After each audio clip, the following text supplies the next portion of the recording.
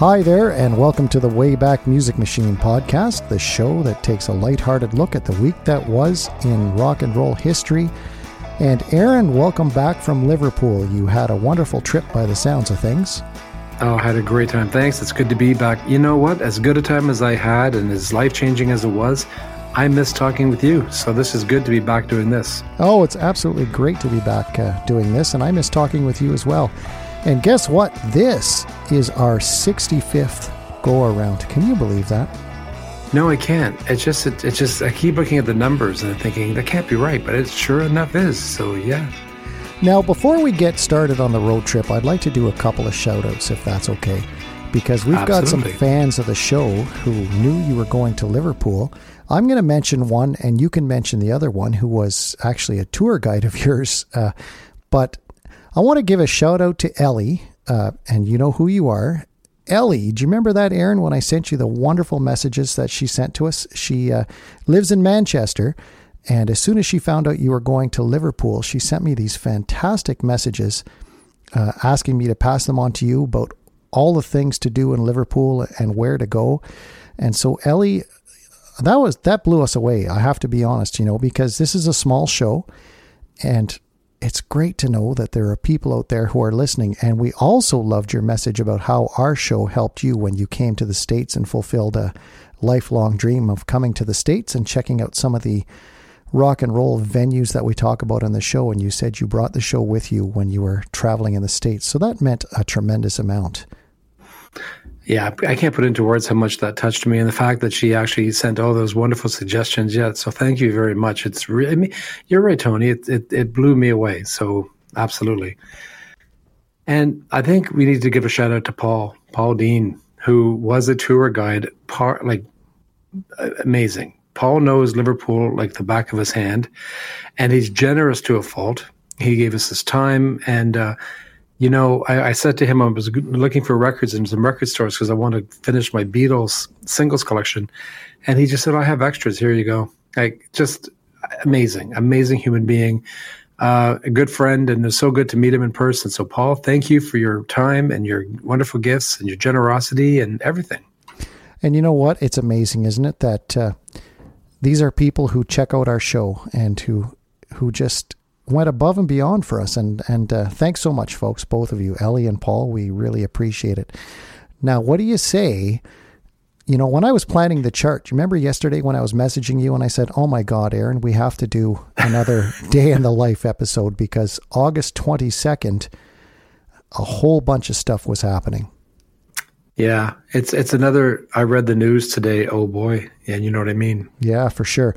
So what do you say we focus on August 22nd, and we might as well start chronologically and go back to 1956 and chat a little bit about Mr. Presley, don't you think? Mr. Who now? So let's head back. We're going to go to Hollywood for this one, and August 22nd, 1956, and a big moment actually in the career of Mr. Elvis Aaron Presley. So we'll be right back.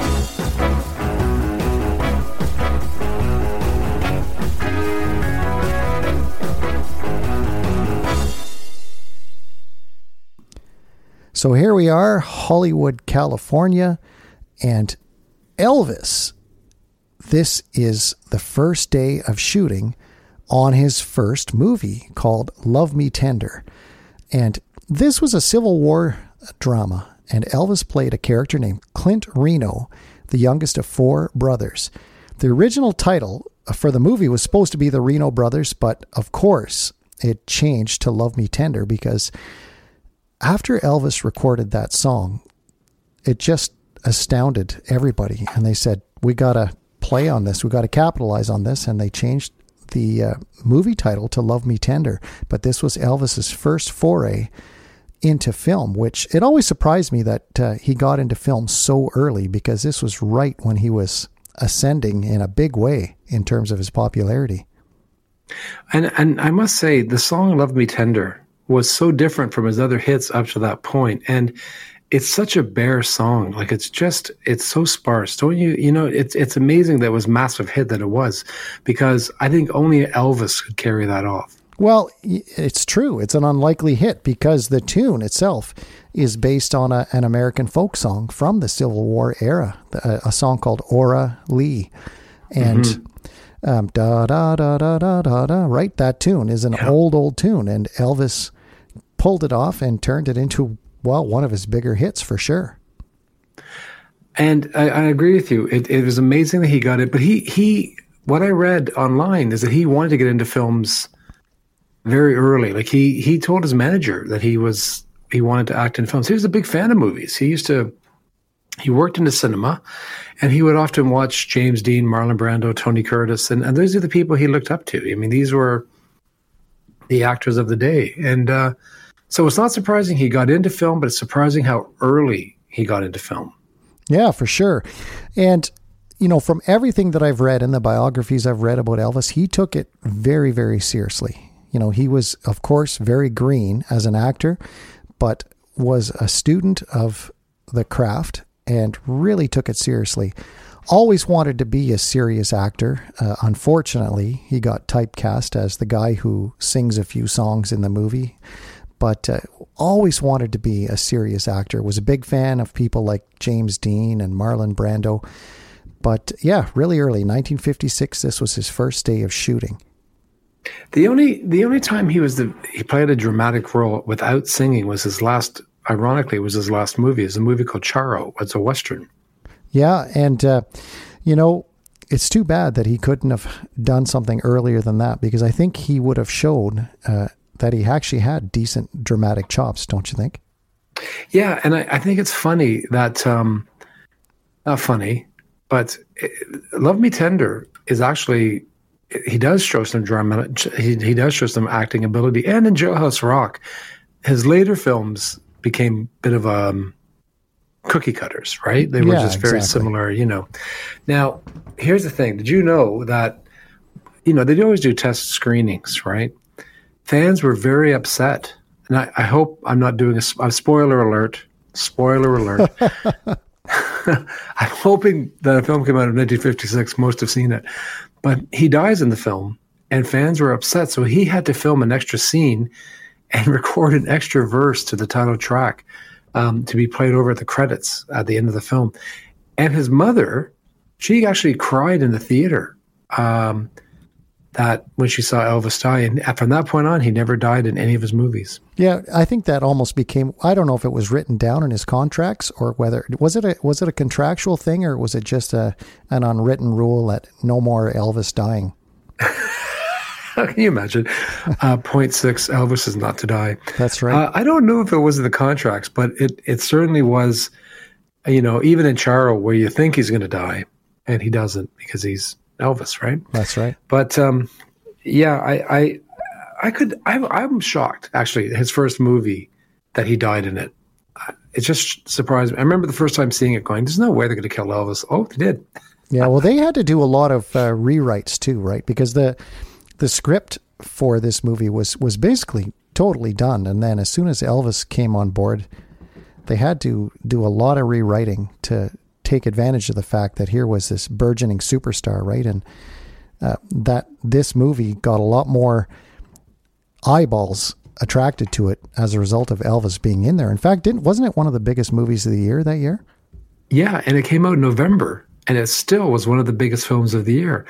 And if you think about it, it was the 23rd highest grossing film of 1956, but it came out in November, which means that's 6 weeks of box office. And it was, and when it came out, it was at number 2. It couldn't knock Giant from number 1, but that was James Dean's swan song, right? Mm-hmm. And there was no way anything was going to knock Giant off, which is also, by the way, a great movie. But okay, full disclosure, what do you think of Love Me Tender, the movie? I like it, actually. But again, I have a hard time being objective about this because I like it because it's Elvis's first movie more than anything. What about you? I always liked it. First of all, I'm a sucker for Westerns, and I consider this a Western because it takes place during the Civil War. It's got a good story. And, I'm with you. It's hard for me to be objective. And I kept thinking about you when I was in Ireland and England, because maybe not over here, but Elvis is massive over across the ocean. And the film was playing in 100,000 cinemas over there. Oh, really? Oh, yeah. Everywhere you went was Elvis, Elvis, Elvis. And the radio was Elvis mad. You turn on the radio, RTE, BBC, whatever. And they were talking about Love Me Tender, actually, because they were showing it on one of the channels over in Ireland. And I thought, Tony should be here for this. Yeah. Well, and I'm also a Civil War buff, too. I find that whole period. In fact, right now in my podcast listening, I'm listening to a huge series about the Civil War. I just find that whole era very interesting. So, yeah, I'm a fan. The photography that came out of that war is phenomenal. I mean, just the fact that it was the first war that was actually documented with photography and not the most pleasant scenes, but phenomenal to have them. Yeah. Now let's move on to a topic a little bit more pleasant than the Civil War, though. You've got an interesting chart here. You have the top 5 most played albums in the U.S. So what do you mean by most played, versus sales? Yeah, I thought this was interesting because Billboard differentiated their album sales and albums that were being played on the radio by disc jockeys. So this is literally scanning all the radio stations in America. What were they playing? And even though Elvis was at number 3 with his first album, you'll notice he's not in the top 5 for being played on the radio. So as big as he was, and he was getting bigger, radio was still kind of resisting. If you look at what they were playing on the radio in 1956, it's very safe. Number 5 is Harry Belafonte's Calypso album, which was actually number 1 on the sales albums. Number 4, the soundtrack to High Society, which features Frank Sinatra, Bing Crosby. Number 3, Percy Faith. Oh, Percy. With the instrumental My Fair Lady. Number 2 is the original cast of My Fair Lady. And number 1 on the radio was Frank Sinatra. One of your favorite albums, Songs for Swingin' Lovers. Yeah, and what a great title too, eh? Oh, it's the best title of all. I mean, it's just one of the best titles. So you can see that radio was still not catching up to the, rock and roll was coming, R&B. They were still playing it very safe with the soundtracks and listen, I love Sinatra, so you play Sinatra all you want. But it was an interesting chart. So I thought that was just kind of cool to see that Elvis was selling records, but wasn't being played that much yet. Yeah, exactly. Yet being the operative word. Now we're going to fast forward on our day in the life of August 22nd, and we're going to go to 1962 and another important first, but this time for the Beatles. And we're going to be talking about a place that you got to visit, the Cavern Club. So we will be back in a moment with some Beatles talk.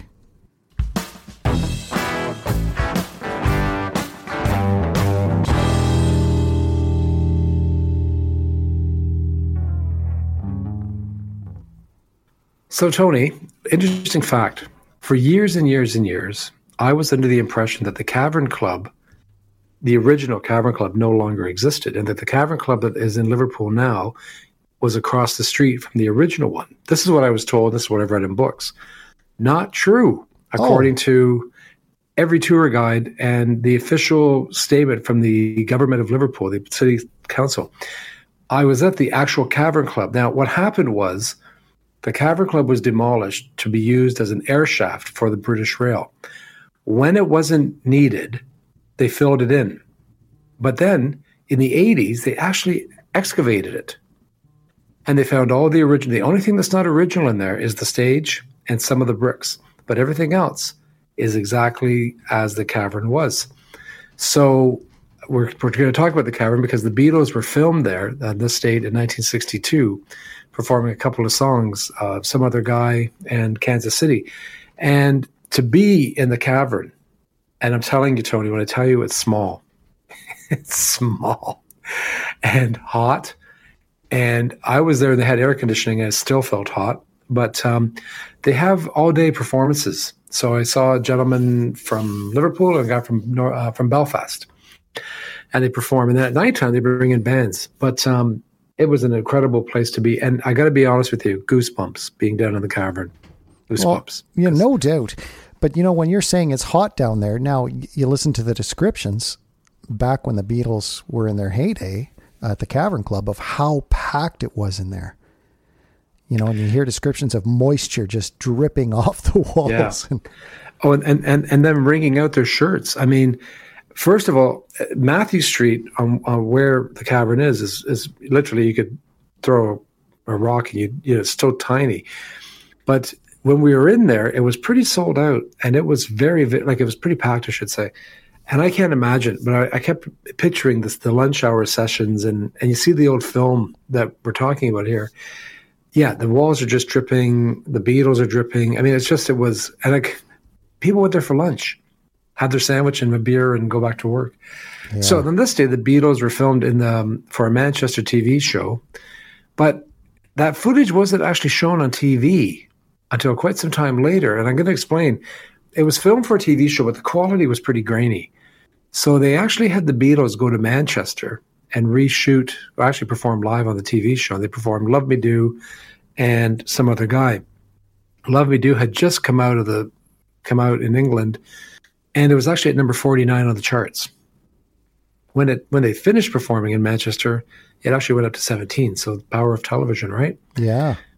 But that clip of them doing Some Other Guy did make it to TV in November, and thank goodness it did. Thank goodness they have that piece of history because the Beatles stopped playing there when they made it big. So thankfully there's this one short song of them, and it was only 1 month after Ringo joined the band. Yeah, and I've seen that footage, and it is very grainy, but what a slice of history. It should be grainy, though, don't you think? Yeah, absolutely. I think it should be grainy, and the cavern's grainy. Exactly. But it's interesting too, right? Because Ringo was still cutting his chops with the band, and Ringo was just the missing ingredient, really, that they needed to put them over the top. Now, what are you doing here? I'm watching you've got the UK top 5. So what's going on in the UK? This is an interesting list here, actually. Well, it's very interesting because I'm going to tell you a little story with the last song. Number 5 is Ronnie Carroll, Roses Are Red, Violets Are Blue. Yeah. Number 4, but we know about Bobby Vinton. Yeah, I was just going to say, I remember Bobby Vinton singing that. Yep. Yeah. Number 4 is The Shadows with Guitar Tango. Number 3, Bobby Darin. I love Bobby Darin. Yeah, me too. I really do. Things. Number 2. Oh, your favorite. Someone I don't love. Yeah. Neither does Paul McCartney, so I'm in good company. Number 2 is Pat Boone and Speedy Gonzalez. Now, number 1 is a song called I Remember You by Frank Ifield. What's interesting about that song is that the Beatles used to perform it at the Cavern. They're big fans of that song. And actually, again, thankfully we have some documentation. When they played their last night in Hamburg, Germany, one of the waiters recorded the show, actually recorded the whole show. And what did they promise? They feature I Remember You. So if you want to hear the Beatles do I Remember You, you might have to go around digging, but it's on I couldn't find it on Spotify. I guess the Hamburg tapes have been taken down because of copyright reasons, but they did it, and they do a good version of it too. Well, I think that's one thing that, maybe people of this generation forget is how good of a band they were. Just the sheer amount of time they spent on stage. These guys really learned their craft and were a great band. It's no accident that the Beatles shot to fame like that. No accident at all. Well, for 2 years, they played Hamburg, Germany, or 18 months, I guess, and they were doing 7 hours a night, 7 nights a week. Yeah. Tony, you're a musician. Can you imagine playing 7 hours? Oh, no, it's amazing. And when they weren't playing, I remember reading about this, right? They would play their 7 hours. They would party, go to sleep, wake up at noon, rehearse, and then play another. That's all they did. Incredible. I got to tell you, I'll tell you a funny story. When you're in Paul McCartney's house, there's a number of photographs.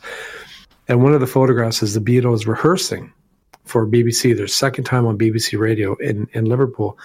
And it said that when they performed on BBC Radio 3 hours later, they all wore their suits because they felt they should look smart for the radio. I mean, that was the thing, right? So you're right. I mean, these guys played nonstop. And when they weren't playing, they were playing other things, Well, partying. Exactly. Yeah, they were terrific musicians. Now, we are going to keep with the Beatles theme here, but we're going to fast forward. And again, this blows me away. You know, I'm just looking 6 years. Go from 1962, the Beatles are still playing at the Cavern Club, to 1968, the Beatles are the largest act in the world, you know, perhaps the largest act anybody's ever seen. And we're going to be talking about Ringo Starr. So shall we take a break and come right back? I think it's a good idea. All right, we'll be back with some chat about Ringo.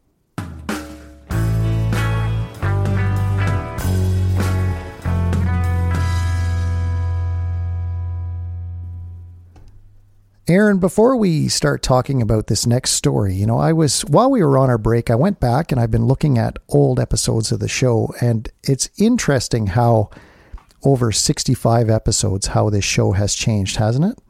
Mm-hmm. I was listening to some old ones on Spotify. Yeah, and I mean, the old ones were still great, I think, but the show has really transformed itself. I feel like we've gone much more into a radio style format, which I really like, actually. I do too. I agree. It's just, I think we're more comfortable. It sounds like it's much more conversational and deeper. We go a bit deeper too. Yeah, I agree.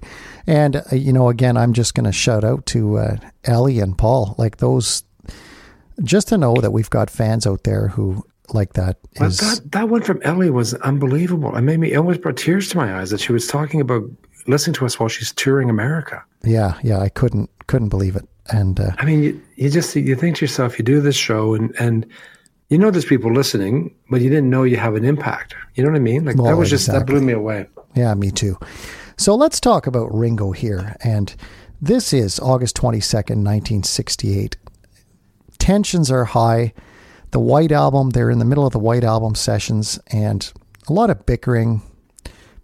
And Ringo decides to quit the band and he takes a little hiatus. And that's what happened. He walked away for a little while. Now, of course, he came back, but it was a little while that he was gone. He was gone from August 22nd to September 3rd. And what was going on, Aaron? Well, he actually, I mean, it's when he came back, by the way, the Beatles had literally covered his entire drum kit with flowers welcoming him back. Ringo just felt, I mean, and I just want to go back to something you said. This is 6 years to the day they're playing the Cavern. Now they're recording the White Album. 6 years. Yeah. Which, can you get your head around that? Because I sure as hell can't. But anyways, he just felt that he said his drumming, he didn't feel his drumming was very good. And he felt that, you know, he wasn't part of the band anymore. He felt that the other three were really happy. And he was the outsider. And he tells a funny story. If you've ever watched the anthology series, he tells this great story where he goes to John and says, listen, you three are really tight, and I feel like the outsider. And John goes, me? No, I thought it was you three. And then he goes to George and says, listen, I feel like I'm the outsider. You three are tight. No, I'm the outsider. You three are tight. So he borrows Peter Sellers' yacht and goes to Sardinia. And that's where, by the way, he writes the song Octopus's Garden. Yeah, which is a staple in the Ringo repertoire, right? So it's absolutely. And the interesting thing is when we were in Liverpool and we're crossing the Mersey, they were talking about how the Mersey is very clean now. And just as it empties out, there's octopuses are back. Oh. So I just kept thinking, Octopus's Garden, man. Anyways. Yeah, you know, the Beatles were human. Oh, by the way, when he left, the Beatles carried on, and that's Paul drumming on Back in the USSR. Yeah, only human, right? And the amount of pressure that was on them, just you knew as soon as they became as famous as they were, you just knew. I think, that this was going to be a short-lived thing. Really, how can you move on from being that popular and having that kind of spotlight on you? And I think it's important to remember that in '68, the oldest Beatle was 28. Yeah. George was still 25. I mean, we're not talking about, you know, Pink Floyd when they broke up in '84 and they're all in their 50s. We're talking about kids. They're really kids. I mean, George, 25, is still a kid in my eyes, you know? Yeah, and think about what they did in that short time, the amount of material that they released, the way that they caused popular music to move in an entire new direction. and the way that they affected popular culture as well. I mean, these guys were drivers of popular culture. Yeah, I mean, it's only natural. And also, they just lost their manager. Don't forget that. When Brian Epstein died, I think that because we've talked about the fact that they needed an Epstein and they needed a George Martin. I mean, if it was the six, that was the combination that was important, right? Ringo may have been the last part that needed for the puzzle, but they really needed an Epstein and a Martin to kind of keep them focused, I guess you could say. Or yeah, that's true. Yeah. When Brian died, I think you're right. You started to see the band go off the rails a little bit, right? Yeah. And maybe in 2011 or 2022 or whatever year, they may have just broken up temporarily and gotten back together, like Coldplay does, or U2, or yeah. But it was a different time, and but Ringo came back, but this makes him technically the first Beatle to walk out. And by the way, Tony, I saw his first house in Liverpool. It's about the size of my body. It's so small. Because you sent me a picture of George's house, and it was the same thing. Yeah. Well, did you see the doorway? Yeah. I couldn't fit through. Ringo, I couldn't get a picture of Ringo's house because these places are still residential. And the community was saying, no stopping, you got to keep on going. It's tiny, the humble beginnings these guys came from. It's hard to believe. Well, maybe it's not, but it's just unbelievable that they did what they did. So yeah. So poor Ringo left the band for a couple of weeks. Yeah. And like you said, he was the first member to leave. And then I think, basically each of them in turn had contemplated and did at various points later on. Now, what did you pick for the charts here? Well, because we're in England, I was going to try to find some charts from Sardinia. No go. UK top 5 albums. Just what were the British listening to in England at the time? Yeah, and this is an interesting list, isn't it? Look at what's on here. I mean, compare that to 6 years ago. Sorry to interrupt you there. No, it's fine. I'm missing Slim Whitman though. Number 5, Herb Alpert and the Best of the Brass. Number 4, The Doors, Waiting for the Sun. I have to ask, are you a Doors fan? I'm not. Okay. This is why we're friends. Yeah, no. I figured you weren't either. No, I'm not a big Doors guy. I never was either. I know there were a lot of bandwagon Doors fans when the movie came out, but just never did it for me. No, nor me. And I'm not saying the music's bad. It's just not my cup of tea. Mm-hmm. This is the way we get along. Number 3, Aretha Now by Aretha Franklin. Great album. Mm-hmm. Number 2, The Rascals and Timepiece or Greatest Hits. And number 1, Cream, Wheels of Fire. Oh, what a list. Yeah. Crazy, eh? Crazy. And now, you know what? We're going to wrap up our Day in the Life episode. We're going to go back to a story that ties in pretty closely to Elvis Presley. I mean, it ties into a lot of other artists as well. But we're going to jump ahead to 2011, and we're going to be talking about one of the songwriting team who produced some of Elvis's biggest hits. So we'll be back in a moment.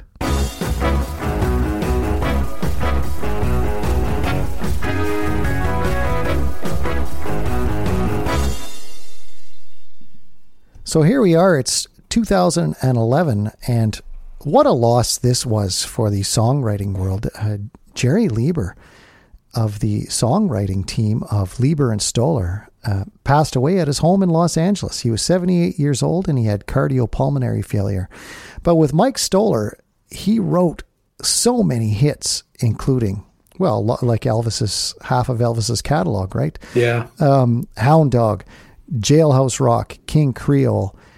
Then he wrote some other ones for some other... I didn't realize, by the way, I didn't realize that he wrote Stand By Me. Incredible, eh? Yeah. Or Kansas City. Yeah. You know, these are songs that... what a catalog these guys had. And they were songwriting since 1950, but they wrote for Elvis. And... you know, I've ranted before on this show about the people who say that Elvis appropriated Hound Dog, but those people are probably unaware that 2 white Jewish guys wrote Hound Dog. gave it to Big Mama Thornton to record, and she did a fantastic version of it. But, Elvis Presley was well within his rights to record that song as well, and also did an outstanding job on it. But what a back catalog these guys have. Oh, I know. And you think about it, they started off both in Los Angeles. They both went to the same high school. But very quickly they moved to New York, and they became part of the Brill Building in the 50s, the very famed Brill Building where they wrote for everybody and anybody. I think they probably, along with Carole King and I forget who she wrote with, but Carole King and Jerry these Goffin. guys. Yeah. Jerry Goffin. Yep. King and Goffin. I think King and Goffin and these two were probably the most successful of the whole the Brill Building. And you look at Lieber, who was a fan of rhythm and blues, and he would write for a lot of artists. Like he wrote Yakety Yak, Don't Talk Back. Great song, right? Searchin', Beatles did Searchin'. That was one of their favorite songs to do. There Goes My Baby. And these guys, obviously we know the role that Elvis Presley played in helping destroy that color barrier, but you've got to also give credit to people like this, Lieber and Stoller, who are writing songs like Hound Dog for black artists, right? They were big fans. Big fans. And again, they tapped into the sound and the feel and the vibe. And, it's sad to talk about someone passing, but this is more of a celebration. This guy and his partner wrote songs that are kind of like the Beethoven of the day, right? These songs are going to last forever. It's not like you have to worry about someone not knowing. You go to a kid, they know Hound Dog. They know, Stand By Me because of Disney using Stand By Me and Lion King, things like that. These songs last and last and last because they're good. They're good, solid songs. And in fact, I'm going to segue into your chart here. Speaking of good and solid songs, you've got the top 5 hits that Lieber co-wrote, and what a list. I love every single one of these songs, actually. And the first 3 are by black artists. Yep, exactly. So let's run this down. Okay. The Drifters are one of my all-time favorite bands. Yes. And, Under the Boardwalk, that could have been, but this is top 5 according to sales. So number 5 is the Drifters on Broadway. Oh, I love that song. What's not to love, right? Yeah. It's just brilliant. Wilbert Harrison's at number 4 with Kansas City. Now, of course, the Beatles did Kansas City on their 4th album, and they incorporated another song called Hey, Hey, Hey, Hey. But, I always thought Kansas City was written in the 1800s because it's such a standard. Number 3, Ben E. King, Stand By Me. Yeah. What more can I say? That's just number 2, Elvis Presley with Jailhouse Rock. And number 1, you say it. Elvis Presley with Hound Dog. What a list. Yeah. What a list. I tell you. Yeah. So this guy, just looking at those 5 songs alone, but if you and then you mentioned Yakety Yak and Searchin', and There Goes My Baby, and King Creole, and just Poison Ivy. Wow. Yeah, incredible list. And you know what? We've come to the end of the road trip here, but how fun was this today, man? I really missed it as well. Oh, it felt so good to be back and driving with you and talking music and looking at the sights. No, you know what, Tony? I tell you right now, I cannot wait for us to do our road trip to Detroit to see the Motown Museum, which you're going to love. Yeah, I am with bated breath. I cannot wait to go down there and see that. Yeah, me too. So it's good to be back. And where did the time go? We just started, didn't we? Oh, exactly. So, folks, let's do our usual thing and give credit where credit is due. First of all, my pal Rick Denis wrote all the music that you heard on today's show. So thank you, Rick. And we have to thank you, the fans, for sticking around with us and indulging us for 65 episodes now. And hopefully we've got 65 more or even more in the works for you. But it means a lot. And so, Aaron, when the man is getting you down, what do? You just keep on rocking, because that's basically it, man. See you later, folks.